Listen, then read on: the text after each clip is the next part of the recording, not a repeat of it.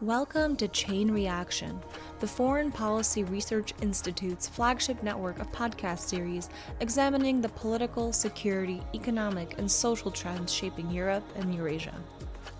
Throughout the year, we're talking with experts about developments in Russia's war in Ukraine, the new European security order, the past, present, and future of the Baltic states, Russia's political economy, and great power competition in the region.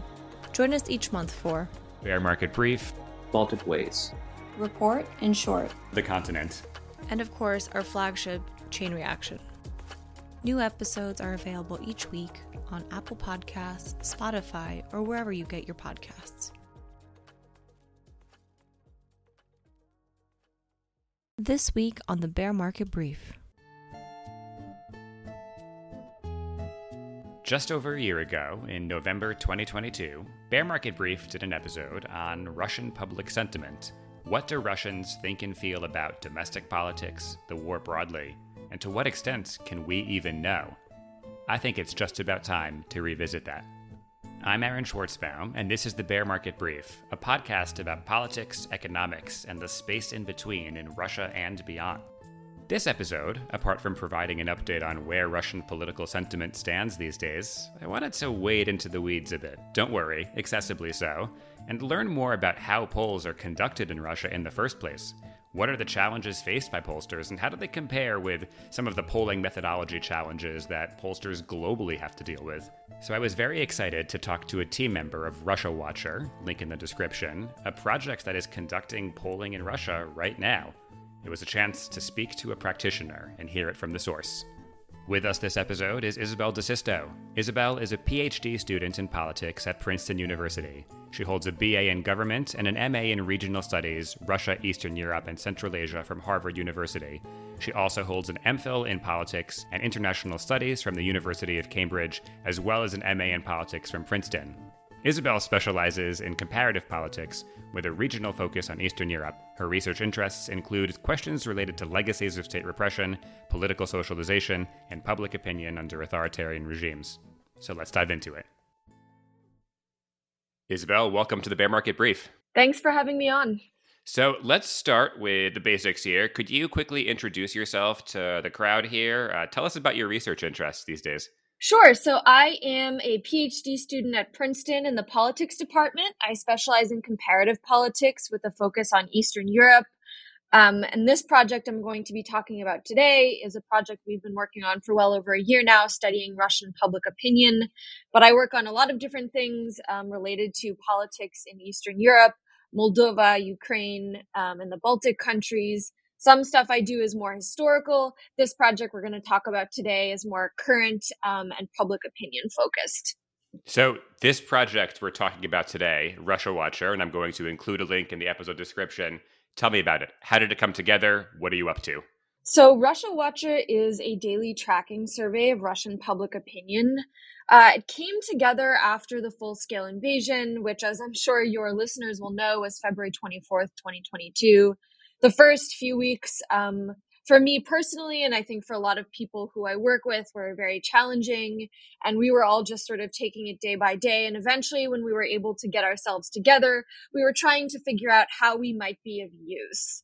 And as political scientists, we thought, well, probably our most useful skills are our analytical skills at this point. So how can we help the broader public and also the academic community understand what's going on?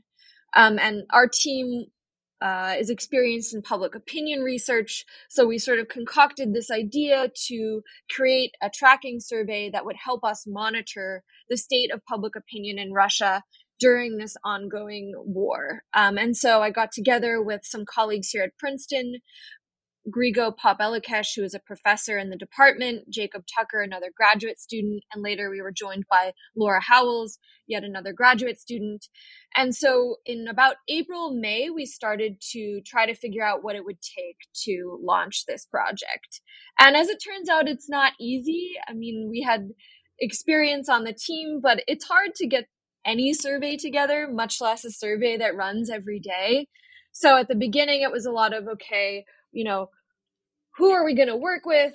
How are we going to do it? How are we going to get money to do it? Which is a perennial question for academics. And how as well are we going to work with our university to get approval from the ethics board so that we can conduct this research? Because as academics at a university, any research that involves, we call it human subjects, so real people, needs to be cleared so that we can show that we're being ethical and thoughtful about our work. So eventually we were able to get all of these things together. We put together a list of the things we wanted to ask, and we launched the survey in mid-May 2022, and it's been running daily since then. So I'm not going to do the math in my head because that'll just embarrass me, but it's been quite a while that we've been running this project. And we've also been trying to maintain sort of a public-facing portion, mostly on X, as they call it these days, where we post updates, and we also have a website updated fairly regularly with some of the most important trackers. So hopefully that gives you a broad overview. The platform formerly known as Twitter. It's kind of like Prince here. But let's talk about some of the specifics. By the way, the website for listeners is fantastic, really easy to navigate and read the data. And I can't say that for everybody who's polling Russia, looking at you, Levada. No offense. But let's dive into some of the mechanics here. What are the kinds of questions you're asking about and trying to answer with this polling? So first, I want to shout out to Jacob for the website because that is his baby and he's very skilled. So credit where credit is due. To answer your question, we ask loads of different types of questions. As you can see on the website, this is sort of tracker, which says how many questions we've asked. The survey is set up so we have sort of a set of questions we ask every day. These are questions that we want to have pretty precise, time-sensitive data on. So, for example, support for the war, which we have to call the, quote, special military operation, because that's how it's referred to in Russia. We also track approval ratings for various political figures, President Putin, for example, the Duma, which is Russia's parliament. I don't know, Kirill, the patriarch, Prigozhin. Actually, we're still tracking this despite all of the events of August, the sort of mutiny and plane crash and ostensible death. So we also track questions on media consumption, things that we think are important to follow over time. We then have some questions we ask on a rotating basis, which we think are important, but we don't need to get information on every single day.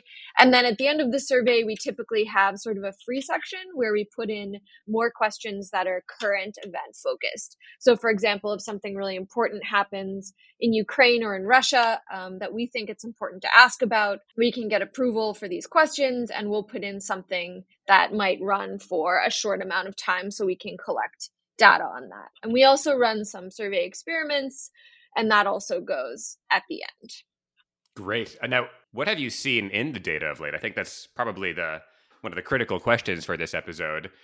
Where does Russian public sentiment towards the war / special military operation, listener, I'm making air quotes right now, where does sentiment stand? And have we seen anything actually move sentiment of late?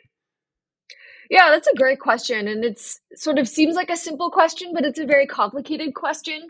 I think one thing people would often say, since the beginning, have often said about our project is when you go to the website, you see this time series graph, which shows our estimates of support for the quote unquote special military operation over time. And people will say things like, what's going on? It's basically a line, there's not much going on. And so sort of on the surface, it seems like, although you do see some shifts over time and some sort of peaks and valleys, you don't see a lot of really radical change. But I think it's important to note that that doesn't mean that everything is static. You do see change within the scale. So for example, if we were just to take our data and say, what fraction says they support the war, what fraction says they're against, and we'll plot it on a graph. That involves collapsing some of the information into a binary variable, because the way we ask the question is on a scale from fully support to fully oppose. And so if you collapse that, then you lose some information.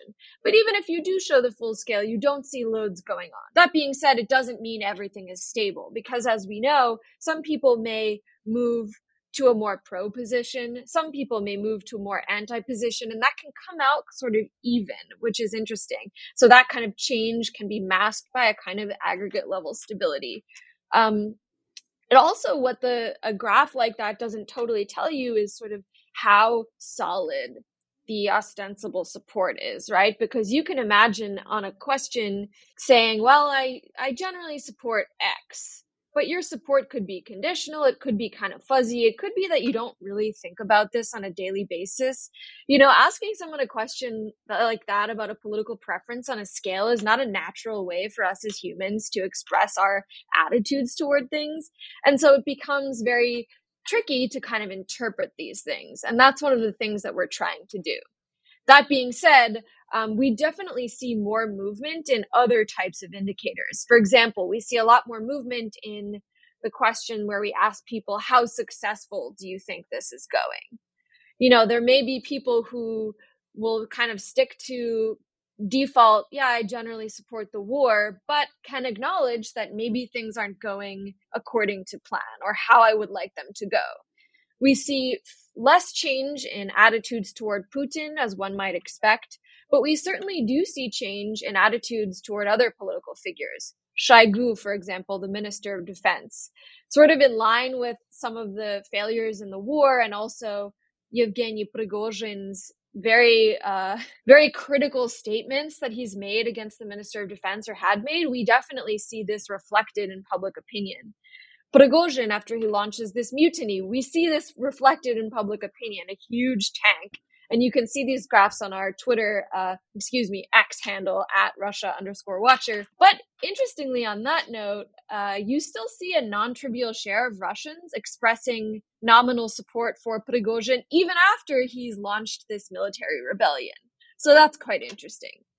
So I hope that answers your question. Some indicators we see more stability, at least on the surface, but we certainly do see shifts. And so the idea that nothing is changing is clearly not the case. So, going to ask you a contrarian question here that came to mind as you were speaking. Now, about a year ago, we had Russian sociologist Greg Yudin by the podcast, and he was talking about the limits of the value of polling Russia. That there's really hard to measure opinion. We can't really trust that people, for understandable reasons, are sharing their honest opinions.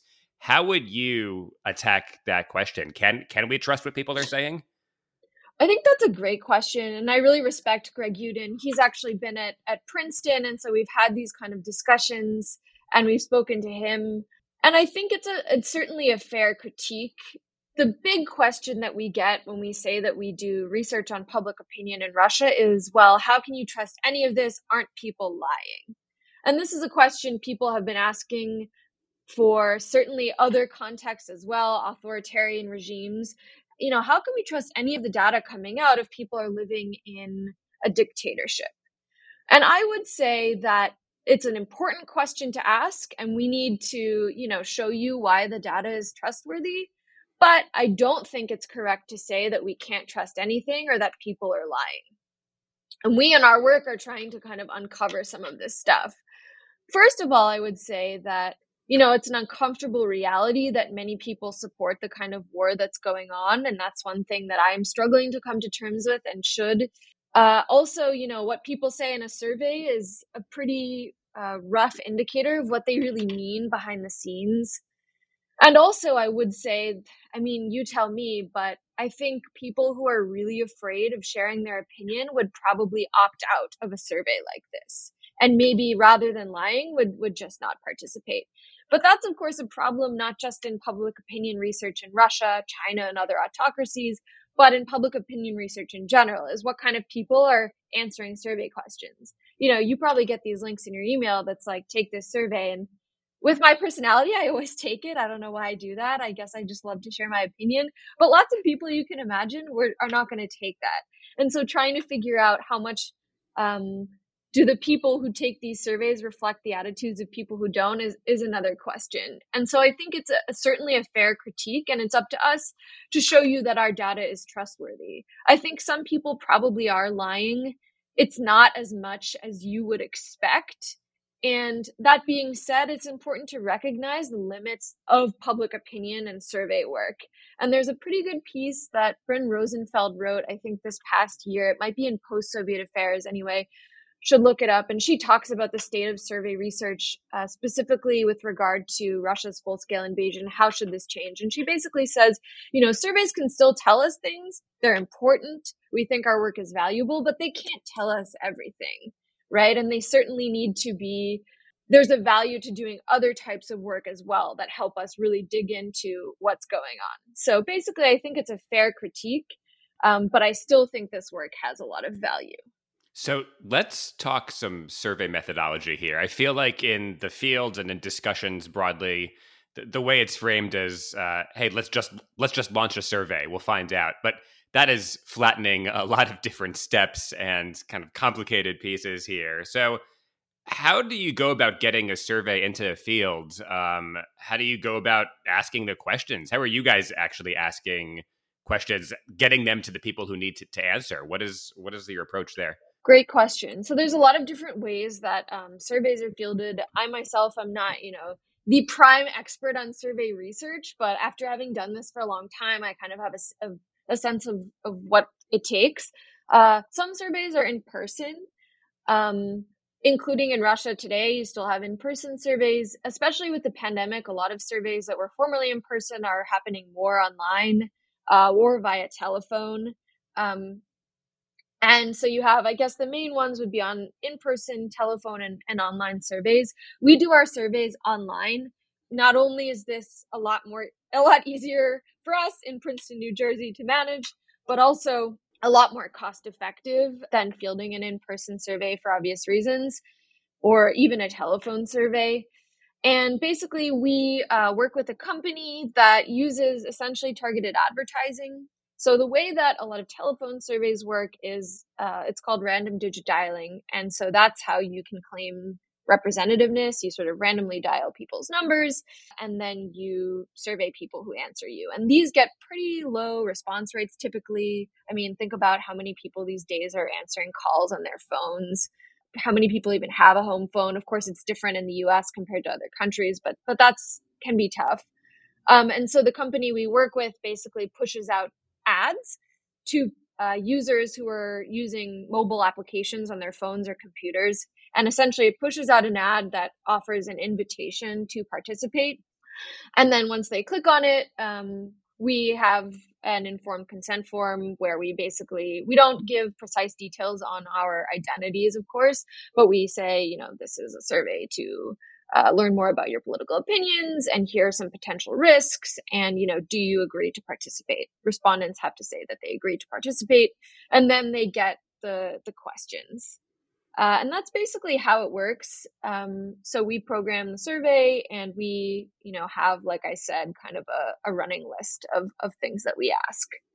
So to drill down further here, when you're actually thinking of the questions to measure support for the war, how are you going about asking that? What are some considerations you have to keep in mind? I guess what I'm trying to get at is some of like the pitfalls of surveys within Russia or generally. I don't think it's specific to Russia. I think this applies with humans broadly.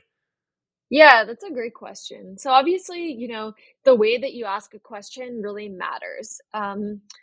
And we've seen this in some of the work we've done. So initially, some of the main kind of political questions that we were asking were adapted from other questions that other polling agencies have asked. We're not trying to reinvent the wheel. And also, it was important for us to have some kind of comparisons that we could make so we can gauge the quality of our data. And so we don't completely reinvent the wheel. We adapted the language from stuff that already exists.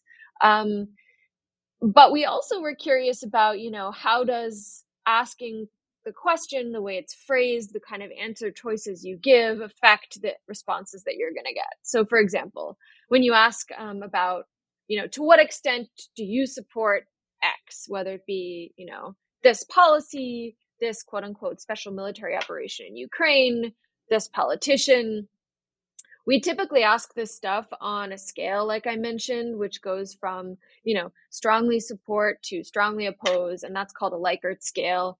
It's important for us in our survey. We always give respondents the option to say, I don't know, or I prefer not to answer. Not everybody does that. And, that's part of our commitment with the ethics board at our university, but also our own personal commitment to making sure that respondents are not answering a question that they feel uncomfortable answering. So on some questions, you definitely get a lot more people saying, I don't know. My sense is that it depends per question, but a lot of this is genuine uncertainty. It's not that loads of people are terrified and will just say, don't know. I think a lot of questions, people just are not totally sure where they stand. And so you see much lower rates of uncertainty for certain things than others. A lot more people would be able to tell you whether they're happy with the state of the economy or, prices relative to what do you think of Yevgeny Prigozhin in the wake of a military, rebellion. Like these things matter. And so to return to my earlier point about question phrasing, at the beginning, we've sort of toyed with ways of asking questions to try and figure out how that would affect the responses we get. And so we have our standard way of asking about support for the quote unquote special military operation. And it's important we keep that consistent because we wanted to measure that over time. But we also figured, let's try to ask it in a different way. For example, what happens if we give respondents only two choices? Support and oppose, and then don't know. So you can imagine if you give respondents two choices versus a scale of choices, that's going to give you a different cut. Or if you ask people, I'm trying to think, if you give people a neutral option versus support generally, support strongly, oppose generally, oppose strongly, and that's it. If you give a neutral option, you're going to get different things. And so we've kind of played with this. I think it certainly matters, but it doesn't radically change the responses that you get. Makes sense. And I think this is a great opportunity. We don't have an official word of the day on this podcast. That's more what we do on the continent. But if you're curious about Russian, listeners, затрудняюсь ответить is it's hard to answer. And you see that in every Russian poll. Let's turn to our last question here. What are some misconceptions about public opinion and polling in Russia? We talked about some, but want to give you the floor to kind of address some elephants in the room or common mistakes that people are making. Thanks. Yeah, I think I addressed some of this stuff earlier. A misconception, everybody is lying. Do I think every single person who answers a survey question is truthful? No. That would be silly. And that's also the case in, the United States or any other country. There's preference falsification, which is kind of the term for people who are misrepresenting their true beliefs. There's also social desirability bias, which is kind of the same thing, or a flavor of the same thing. And you see this if you ask people a question anywhere. Do you smoke, for example? You can imagine some people who smoke or who don't smoke feeling, depending on the social pressures that they experience, compelled to answer a certain way. And so that's a concern that you have when researching anything, pretty much. And there are ways to try to get around that. There are survey techniques that have been developed to try and figure out whether people are being truthful, asking questions in different ways, experimental treatments. So we try to do that to the extent possible. I think, it's not a huge fraction of the population or of our survey sample based on our research that are deliberately misrepresenting their preferences on a survey. Like I mentioned, you can imagine if you were really afraid or really didn't want to share something, you probably wouldn't participate. But of course, unfortunately, we don't have data on people who don't answer. And so that's a limitation. But we do try to get around that and figure out whether the kinds of people answering are, totally different from the kinds of people who are not by looking at demographics, comparing our research to other research. We really do our best. At the end of the day, there's only so much you can do, but we feel comfortable that we've done our best. And then of course there's the question of what do people really mean? If I tell you I support something, what does that really mean? And that's a much more difficult and longer question to answer. What else? I think the idea that it's totally impossible to trust the data, I think that's not necessarily the case. And, this is me speaking as a person. even looking at surveys from polling agencies like Levada and other agencies that are working in Russia and that are under the watchful eye or sort of control of the Kremlin, I think there is some value to those surveys as well. I don't know how all of that is run. I don't personally have contacts in those agencies. But I think, it's still valuable to use that data. Of course, there are limits on what it can tell you, and you should be skeptical. I think that's true of looking at any survey or any public opinion data. It's important to do your homework and learn how is this fielded, among whom, by whom, and then make your own conclusions. And so that's what we try to do, is we're not telling you what to think, but, draw your own conclusions. You often see polling data published about literally anything, and you sort of see these crazy numbers or things that seem strange. And sometimes it's true, and sometimes it's an artifact of the way the question was asked, the sample. So this stuff is really important to pay attention to as well.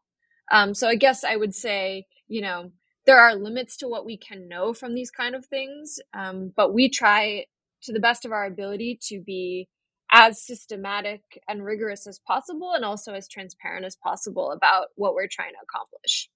And on that note, thank you, Isabel, for joining the Bear Market Brief. Thanks for having me. I hope there'll be some sort of link to our work, and we appreciate you listening and following along. And hopefully we've been able to add something valuable to the conversation about Russian politics. Thanks again to Isabel, and to you, dear listener, for joining. So, question for you. If you could poll Russia on something, what would you ask about? Do make sure you stop by Russia Watcher at the link in the description. Do make sure to follow the Bear Market Brief on Twitter, or I guess X, at the handle @BearMarketBrief. The Bear Market Brief is a project of the Foreign Policy Research Institute, that's FPRI, a nonpartisan think tank based in Philadelphia. For more information on this initiative and on many others, visit fpri.org. We'll catch you next time.